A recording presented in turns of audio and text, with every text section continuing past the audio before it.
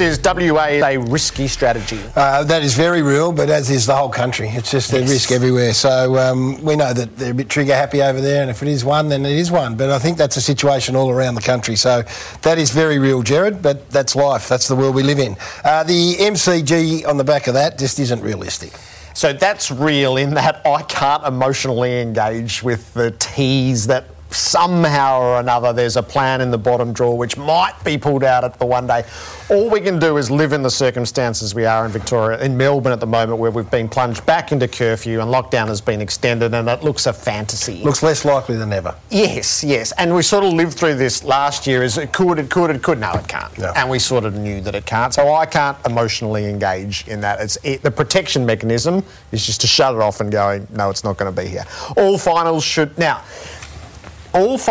at neutral venues. So if Melbourne, the Bulldogs, Geelong and Sydney can't host finals, should Port Adelaide and Brisbane be allowed to, or should they also be asked to go and play at neutral venues? No, I say they should be allowed to. If Port Adelaide and Brisbane have earned the right to have a home final and they can play at their home venue, then I say fair enough. Brisbane, the cards rolled for Brisbane, the dice rolled for Brisbane last year. They were able to do it, didn't get them across the line, didn't get them to the grand final. So I think if Port Adelaide and Brisbane are in that vogue, and I would put Geelong into that mix as well. If Geelong have earned the right for a home final and they can get a crowd down there, then play it there as well. 11:15, good Sporting Goss. That was Gary Lyon and Jared Whateley on AFL 360 last night, and this is what is consuming, apart from Carlton's situation, the odd retirement and a bit of drama here, there and everywhere, is consuming the media landscape of football at the moment. Georgie Parker joins us for her regular spot on Sporting Goss. Georgie, I know you've been queuing up for a test today. How are you feeling today? How are you coping with the extended lockdown over there in Melbourne town? Oh, mate, it's so grim over here. I mean, I didn't experience this last year, but I guess this year we have. I mean, Victoria itself, 9 out of the last 12 weeks have been in some form of lockdown situation, so it's pretty grim over here.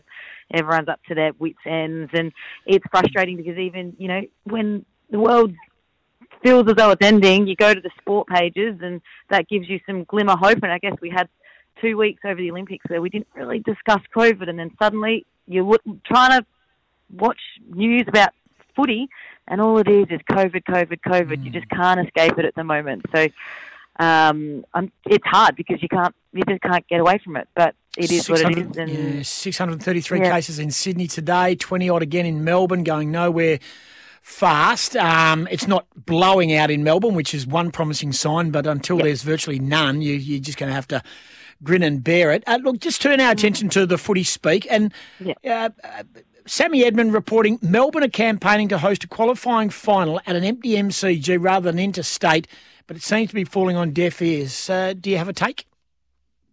It is the most Victorian football club thing you could ever imagine, isn't it?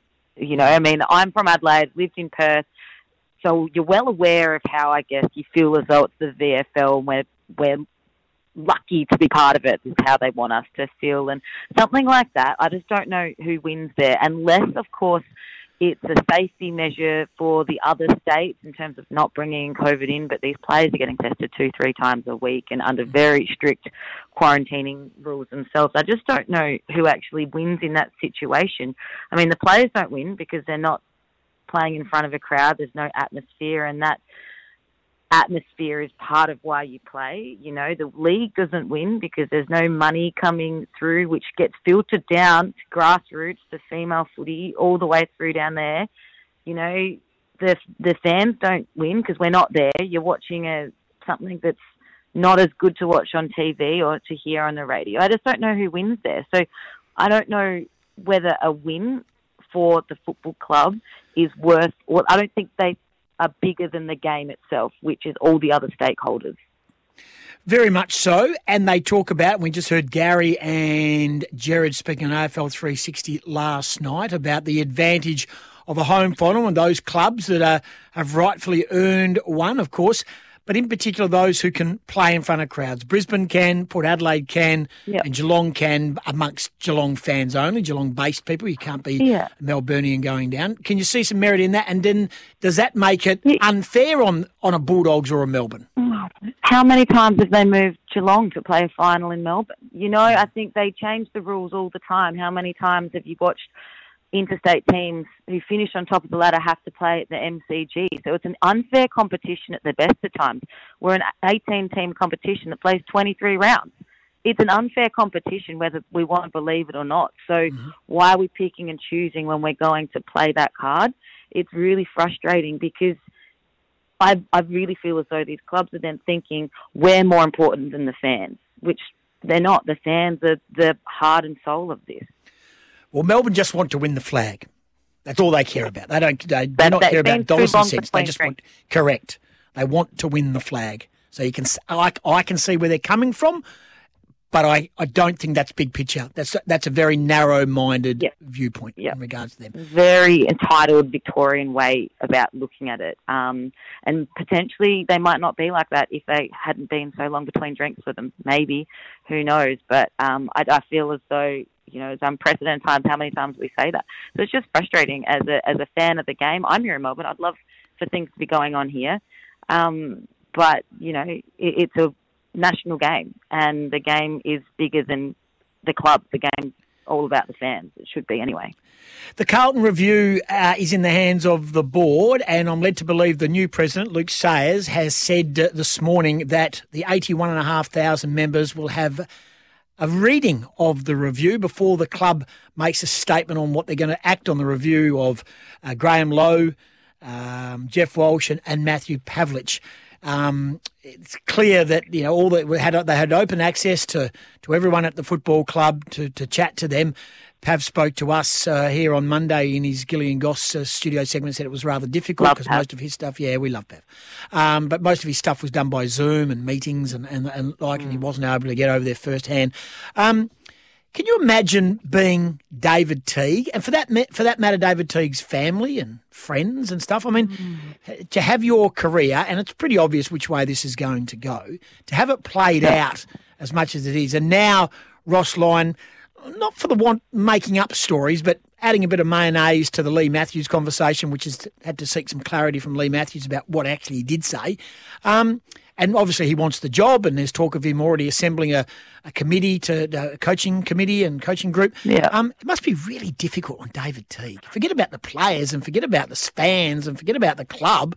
David Teague, how tough. Yeah, and I mean, I'm still in the camp that I feel as though he's only been there for 2 years, and he probably got the job prematurely after a little bit of a takeover period that the boys performed in. So then he got this job, and I don't know if he wasn't ready for it, or there's something bigger picture than just David Teague, and I guess that's what this report is going to show, because they've got this history at that club in the last 10 years of going through coach after coach and not having any success, no matter who the coach is. So what's the common denominator there? And the same almost goes for Justin Langer at the moment. It's just incredible, some of the stuff going on. If you're the media manager, if you're a media manager of a sporting organisation and then you're no longer the media manager, do you think you should be putting that out into the public space about some of the times you spent in that job, unless you were writing it in a book? He's writing it for a newspaper. Yeah. I'm talking about Malcolm Conn. Jared Waitley thinks that's not quite kosher. What's your thought? Yeah, it's an interesting one, because it's kind of like it's meant to be a safe space, isn't it?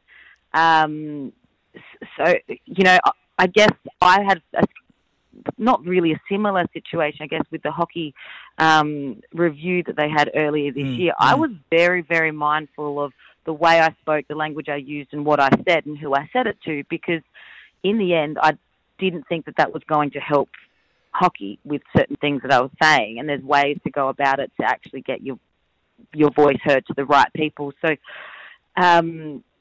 I don't know, you have a lot of trust within sporting organisations, and they're not normal workplaces as well. So things that are getting said and stress levels are completely elevated at all times. So it's not a normal workplace. It shouldn't be ever compared to a normal workplace. Doesn't mean that things should get swept under the rug, of course. But I do think that things need to be completely put into context before you can read into them. And I think sometimes these little snippets of how things were said hasn't had the whole story of the lead up, the things that happened after it, either. So it is kind of an interesting one where you have to take it as a grain of salt. That's what I do anyway, because coaches under immense stress, and I think a lot of coaches, if you actually took every single thing they said, they could get in a lot of trouble, but if you put it into context, they wouldn't. 100% agree. Cheer up. I know you're doing it tough. Our thoughts are with you and everyone over there in Melbourne town. We will chat to you on Monday on Gilly and Goss. Keep firing and everything will be okay. Good on you. Georgie Parker. Mate. Go Freo on the weekend, hey? Go Freo on the weekend. They're playing down in Tasmania. Nice work by you. It is 5 away from 11. Dean Margetts has arrived. He's no longer an AFL umpire. He is going to lift the lid on everything. And no, he's not. He's just walked into the studio. He's just come in, still wearing his umpire's top, which is in fact, he's still wearing his uniform. He's wearing his blue outfit that he's got on. Let's take some news, a break and then news. It's 18.3 degrees. You're listening to Sporting Goss.